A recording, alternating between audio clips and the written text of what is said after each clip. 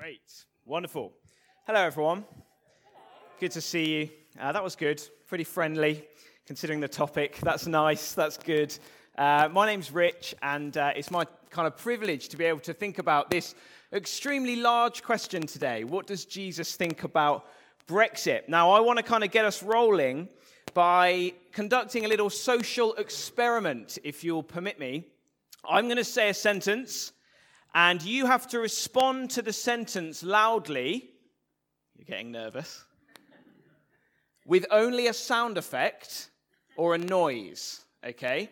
So you have to express your feelings about this sentence with only a sound effect, okay? Ready? Here goes.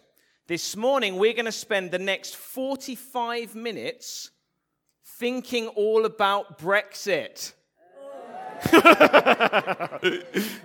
Nice. I've been looking forward to that moment all week since I thought of doing that. That was just for my benefit. That was fun. We can have a few different feelings, can't we? You know, Brexit fatigue. Have you heard of this? Where we're just a little bit done with it now, aren't we? Whatever we voted, we can feel a little bit tired of it. I listened in preparation for this talk to a talk on this theme that was given 6 months before the referendum. And the guy started it by going, aren't we all tired of talking about Brexit? And I thought, oh, how little you know, my friend. Just you wait. I wonder how he's feeling now. Perhaps you feel fatigued. Perhaps, though, you feel a little bit more positive about it. You feel faith-filled. You think there's opportunities. This is interesting, but it's exciting. Let's see what happens. Maybe you feel fearful. Fatigued, faith-filled, fearful maybe is your experience. Perhaps you're from a European Union nation and you're thinking about what this means for your future. Perhaps you intended to travel or go and you're thinking, what does this mean? Or perhaps you're thinking financially, what does this mean? We can feel afraid on this topic. There's all the feelings we might have. I also want to say that I really hope this morning that there would be people in the room who feel very strongly, zealously, and passionately for either side of this debate. I mean, there's now about 100 sides, isn't there? But the initial question, leave, remain. I hope there'd be people in the room with really strong opinions either way. And I'll tell you why I hope that. It's not just so that we can have a good row in the Q&A, though that's up to you if we do that. The reason I hope there'd be those strong opinions is because Birmingham as a city was very, very divided on this question. You might think, really? Surely not. We're a very balanced, reasonable place. Birmingham was split 50.4 to 49.6, which was only 3,500 votes, which is like maybe about as many away fans as go to Villa Park. Just a little corner, just that small number was the split. And you think, well, this proves it, Rich. We're a very balanced city. You know, there's no division here because people were neither here nor there, and it was all very friendly. That's not what those numbers mean. Those numbers reveal that in our city, people actually in different pockets of the city were very strongly one way or the other, and it just happened that they were so strong one way or the other that it balanced out at almost the same. It wasn't that no one cared, it was that people cared a lot one way or the other. So let me show you some stats, and you can make up your own mind what these stats reveal about Brexit or about the places we're going to talk about, but that's up to you. Let's just stick the first one up. Moseley and Kings Heath, 87% remain. Okay, that's a strong push one way. Selly Oak, where I live, 70% remain. Edgbaston, where this building is, 67% remain. Harborne, where our west site is, where this is the south site of Church Central. We meet in 3 locations. Our west site technically meets in Harborne, 66% remain.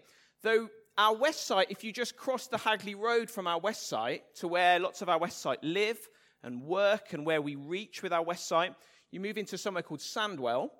And Sandwell was also 66%, but 66% leave. And so we have strong opinions even just over the Hagley Road. What a beautiful road it is as well.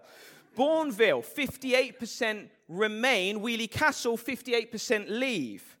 Kings Norton, 60% leave. Longbridge, 65% leave. Bartley Green, 66% leave. And where our north site reaches, in King's Standing, 71% of voters voted leave. And fascinating insights into our city. King's Heath to King's Standing, quite different on this question. And that's why I hope there are people of different opinions in the room, because we want to be a church that isn't an echo chamber for any form of politics, but that is a church that represents our city well. And that's why I hope there would be difference of opinion in the room. And that's why it's also really important for me to flag up right at the start that this morning is nay a campaign rally for one way or the other. That's not what we're doing this morning. Notice I didn't come with my European flag draped around my shoulders or my Union Jack suit. I don't have either of those things, but I came dressed very neutrally in grey, because this is not a rally for either way. This is not a church that believes that you need to vote one way on this. And this is not a faith that has one answer to quite a niche modern question, actually. The Bible is not a Brexit book. You need to hear that, whatever you've heard. And Christianity equally is not a Remain religion. You know, Jesus, it's interesting. People always wanted to fit Jesus into their political frameworks, don't they? It was true then, it's true now. Just stick this little picture up that'll represent that. My God's a Republican. Exactly the same image, but change it. My God's a Democrat. And I think that people always want to put Jesus up, because he's a good dude, isn't he? As their politics is Jesus-y. And you know that's going to be popular. But I don't think that's what Jesus did. In his day, he was political, yes. He said some scandalously political things. The whole Bible, act justly. That's a political phrase. Walk humbly. What's the other one? Love mercy. These are political statements. He says, Jesus is Lord. That means Jesus is emperor. That's a political statement. But Jesus didn't come and run for office. Did you notice that? Jesus didn't come and say, well, I pledge to, clean up the streets of Jerusalem if you get behind me. That wasn't his game. When Jesus stood before elected power or propped up power, Jesus said, my kingdom is not of this world. I'm doing a different thing. I'm not here to prop up a politician. Jesus is fine, thank you. He doesn't need to be propping up other people and saying they're going to solve things. So Jesus must not be used politically to prop up Donald Trump. That's inappropriate. Jesus equally must not be used politically to prop up Hillary Clinton or Barack Obama. He's doing a new thing. My kingdom is not of this world. Jesus is not red or blue. Jesus is not a poster boy for Farage or Rees-Mogg. And if anyone tells you that, you shouldn't believe it. Jesus is not a poster boy for Jeremy Corbyn or David Lammy. If anyone tells you that, you shouldn't believe it. He's doing a new thing. And Jesus in his day was all about big questions, but he was all about getting under the skin of big questions. Not, yes, I certainly think that the Norway Plus option is the only godly way to leave the EU. He might think that. I'm sure he doesn't have an opinion on it. But what he does do is get under the skin and get under the heart and go to the longings and the fears that drive people to make certain decisions. He gets under the structures and says, what are you longing for? Is that the just way to do that? He gets under the skin. And that's what I want to do this morning, is not so much say Christians should vote whatever. I want to get under the skin and think deeper about some of the things that Brexit teaches us and reveals to us. And then I want to ask, what does Jesus have to say about those things? If that's okay. You might think I'm skirting the issue. You can pillar me in the Q&A if you want to. But here's 3 things I think Brexit reveals deeper than just in or out. And let's think about them together. Firstly, Brexit has revealed that our society is not working for lots of people. Brexit has revealed that. Now, I'm just going to say this up front. We would all disagree about what's wrong with society or what could be done to put it right. And I'm not saying Brexit is the solution or isn't the solution. I'm simply saying that shock populist political results, the likes of which we're seeing all around the world, only happen in a context where there's large swathes of people who are deeply discontent with how things are. and have a deep desire for a new way. I'm not saying that what we're doing is going to bring that about. But it only happens in the context where loads of people feel discontent and a desire for substantial change. That's what's happening in our world. It might be various politicians that spring to mind as I say that sort of thing. Let's just think of someone who might not have popped to mind. Let's think of Barack Obama for a second. Barack Obama, do you remember Barack Obama? Feels like a while ago now. Barack Obama came to be president of America because he said something along the lines of this. His message was, the way things are around here isn't right. We want a better way. Do you remember his poster, Hope? Do you remember that? The blue and the red poster? And he said, Hope, we want a better way, a new way. It might be working for you guys, but it ain't working for us. And if this resonates with you, follow me. And loads of people who felt very overlooked and marginalized, who'd not voted for a long time, came out in loads of numbers to get behind him because they were discontent with how things were. And it's not my job to say whether that was a good thing or a bad thing. That's up to you. Now just think a few years later. Think of Donald Trump. You've trained your boy well, haven't you? Look at that, parenting. Or was it a cry of support? No. Here we go. Think of Trump. What did Trump say? In effect, Trump said, see if you notice, it's quite similar, isn't it? The way things are around here isn't right. We want a better way. A new way. It might be working for you lot, but it ain't working for us. And if this resonates with you, follow me. And loads of people who were discontent and hadn't voted for ages came out in mass numbers and voted for him. Now, that's not to say which one of those is right or wrong, or if one of those is right or wrong. But it's to show that surprise votes like that happen in the context of discontent. And commentators agree that Brexit is that sort of thing, and it reveals that sort of thing in our society. You see, these seeming anti-establishment, anti-status quo type results only come when loads of people don't like how it is. And sociologists agree that of Leave and Remain sides that Brexit was that sort of thing. And therefore Brexit is not the disease that is everything wrong with our society. However you voted, Brexit is a symptom of underlying deeper things in our society. Maybe that will affect how we kind of chuck memes out. We'll get onto that in a bit.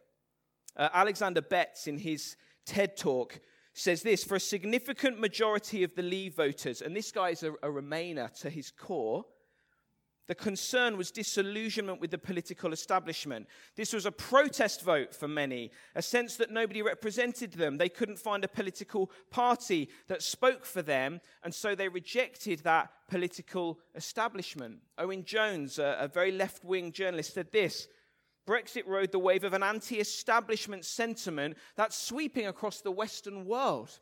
There's something happening in the Western world where people are discontent. John Harris said this in The Guardian: Britain's divides run far deeper than Brexit. I think that's the issue. Tensions have been bubbling away for decades. The Brexit vote just exploded them. And Victor Seidler, the emeritus professor of sociology at Goldsmiths, in his book on Brexit, said this: many voters felt disenfranchised within the political system. These voters felt there was no effective political voice that was prepared to speak to their concerns. There were layers of suppressed anger at being constantly patronized and talked down to. We need to tweet sarcastically about that. We need to understand the sources of this anger and rage. We need to listen without assuming we know the answers. Now, none of this is to say anything about whether Brexit is the solution. I haven't said a sentence about that. That's on you to think. But it shows that loads of people were fed up. And I think before that causes us to chuck out sarcasm on Facebook, I wonder if that should cause us to deeply reflect about our society and what's working in our society.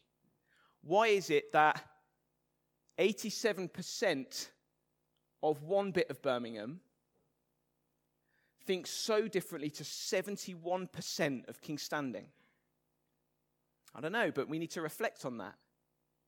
About what our society should be like, about why our society is the way it is. You know, I think because this is happening right across the Western world, I think this should pause for each of us, whatever our politics, whatever our religion, to ask these sorts of questions. You know, is the way the West is doing society, you know how we love to export it around the world? You know, we think we know what we're doing. Is it working? Is it working? There's one study done by a group called More in Common. It's a group set up after Joe Cox, MP, was murdered by a terrorist in Yorkshire. And that group looked at how people feel about society. And it was a study from America, but I wonder if this is relevant to us. It showed that there were very small pockets on the very right wing and the very left wing who were convinced about their view and how it definitely should be. And then there was this massive group in the middle that they called the exhausted majority. I wonder if that's true of our society. That lots of people, the way things are being done, it's exhausting people. People are tired, people are angry, people are hurting. And whatever Jesus would say about leave or remain, I wonder if Jesus would have a word to say about a society that leaves so many people feeling like it ain't working. He'd say, you know, Jesus, that he came, his vision of life, was to bring life in all its fullness. That to be alive is meant to feel full, not empty. And full of hope, not hopelessness. And full of light, not darkness. And I'm not saying which way he devoted to bring that in. But Jesus' vision of what life's meant to be like is not meant to leave large swathes of people feeling marginalized, oppressed, overlooked, ignored. I think he'd have something to say about that. None of which is to say which way you should vote. But I think we should pause and think about our society deeply. That's the first thing that Brexit reveals. Second thing, Brexit has revealed that there's something poisonous in our interactions with one another.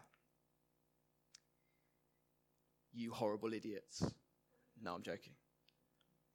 I don't know if you've noticed, but it can get pretty heated, this debate, can't it? You seen that? And that's right, because we should have strong opinions about this. This is not a talk to suggest you should give up your political views. No, no, no. But we seem to be very, very, very, very angry as a country with one another. You know, I think in conversations about Brexit, there's two things that seem to inhabit lots of the conversation about the other side, whichever way you go. And I think it's these two things: bewilderment and then a disgust, actually. What's bewilderment? Bewilderment is when I cannot understand with my head why anybody with a brain would vote differently to me. I can't understand it. And that leads to kind of an eye rolling at the other side. A bit of a pity, actually. Whew. But more than bewilderment, there's disgust. Have you noticed this in our society? There's disgust. And if bewilderment says, I can't understand with my head why anyone would think differently to me, disgust says, I can't stomach how anyone with a heart would vote differently to me on this issue. And actually, we don't just roll our eyes, we start to feel allergic to them other people. And that's a lot of the debate, isn't it? And maybe fueled by media on either side, we can start to use labels and language that's very hateful, actually. Alan Jacobs, a guy who wrote a wonderful little book called How to Think, a guide for the perplexed, which someone gave me as a present. And I thought, well, that's a little bit offensive. And then I read it and I was like, yeah, no fair. How to Think by Alan Jacobs. He uses this phrase called the repugnant cultural other. And what that is that whereas before we could disagree with someone, but we'd be doing it down the local pub over a beer and we'd go home, actually now our society has switched where we can't just critique someone's idea. We lump that in with their identity, and they're other to us. They're far away. They're through Twitter and somewhere else, so I can just be repulsed by them, that we're disgusted by them. Now, is that how we want to treat one another? Maybe you feel a little bit convicted now. Maybe you've fallen into some of that. Is that how we want to treat one another? Should we really be building a way of interacting with one another where 87% of King's Heath are disgusted and repulsed by 71% of King's Standing? Or vice versa? You know, it feels quite good to lash out and name call sometimes. And it's easier than thinking about the issues. But it doesn't bring us the sort of contentment we sometimes feel when we lash out at someone else. Jacob says this: the cold, divisive logic of the repugnant cultural other impoverishes us all of us. Makes us less to treat one another like this. And I want to ask you, whatever your religion, whatever your politics, have you fallen for this lie? That to disagree with someone's idea is to hate their identity as well. You know, we love labels, don't we? Whichever side you sit on this issue. Ramona, Brexiteer. Any of these make you feel allergic at any point? Lefty, liberal, Tory, toff, chav, deplorable, clown, nutjob, wacko, scum, idiot. This is the language of a lot of our society at the moment. And is there more than that? Is there a better way than that? Is there a better way to interact than that? Jesus of Nazareth had a strong word for people. He didn't call people repugnant. He didn't call people other. Do you know what Jesus' word was for people? It sounds so twee to even say it. Neighbor. Neighbor. What would Jesus say about Brexit? I think he'd say, love your neighbor. And you think, oh, phew, I only have to be nice then to the Remainers like me, or to the Brexiteers like me, right? Jesus was met by some people who said to him, oh, so who's my neighbor? Just to check. That's got to be easy, yeah? And Jesus told one of the most famous stories ever told, the Good Samaritan. And it goes like this. There was a Jewish man who'd been attacked brutally and was left bleeding and bruised and dying on the floor. And a priest walked past and didn't care. And a religious assistant from the temple walked past and didn't care. Then enter stage the repugnant cultural other of the Jewish man, the Samaritan. Jews and Samaritans in those days, they didn't just disagree down the pub, they hated each other. It was a deep part of their identity to be opposed to one another. There was historical reasons, there were religious reasons, there were political reasons. They labeled each other, they hated each other. Never the two shall meet. And the baddie in the story, the Samaritan, he comes in, and what does he do? He looks past a label. He looks through the deep, entrenched ideological difference, and he moves towards another human being who was wounded and treats him as a neighbor.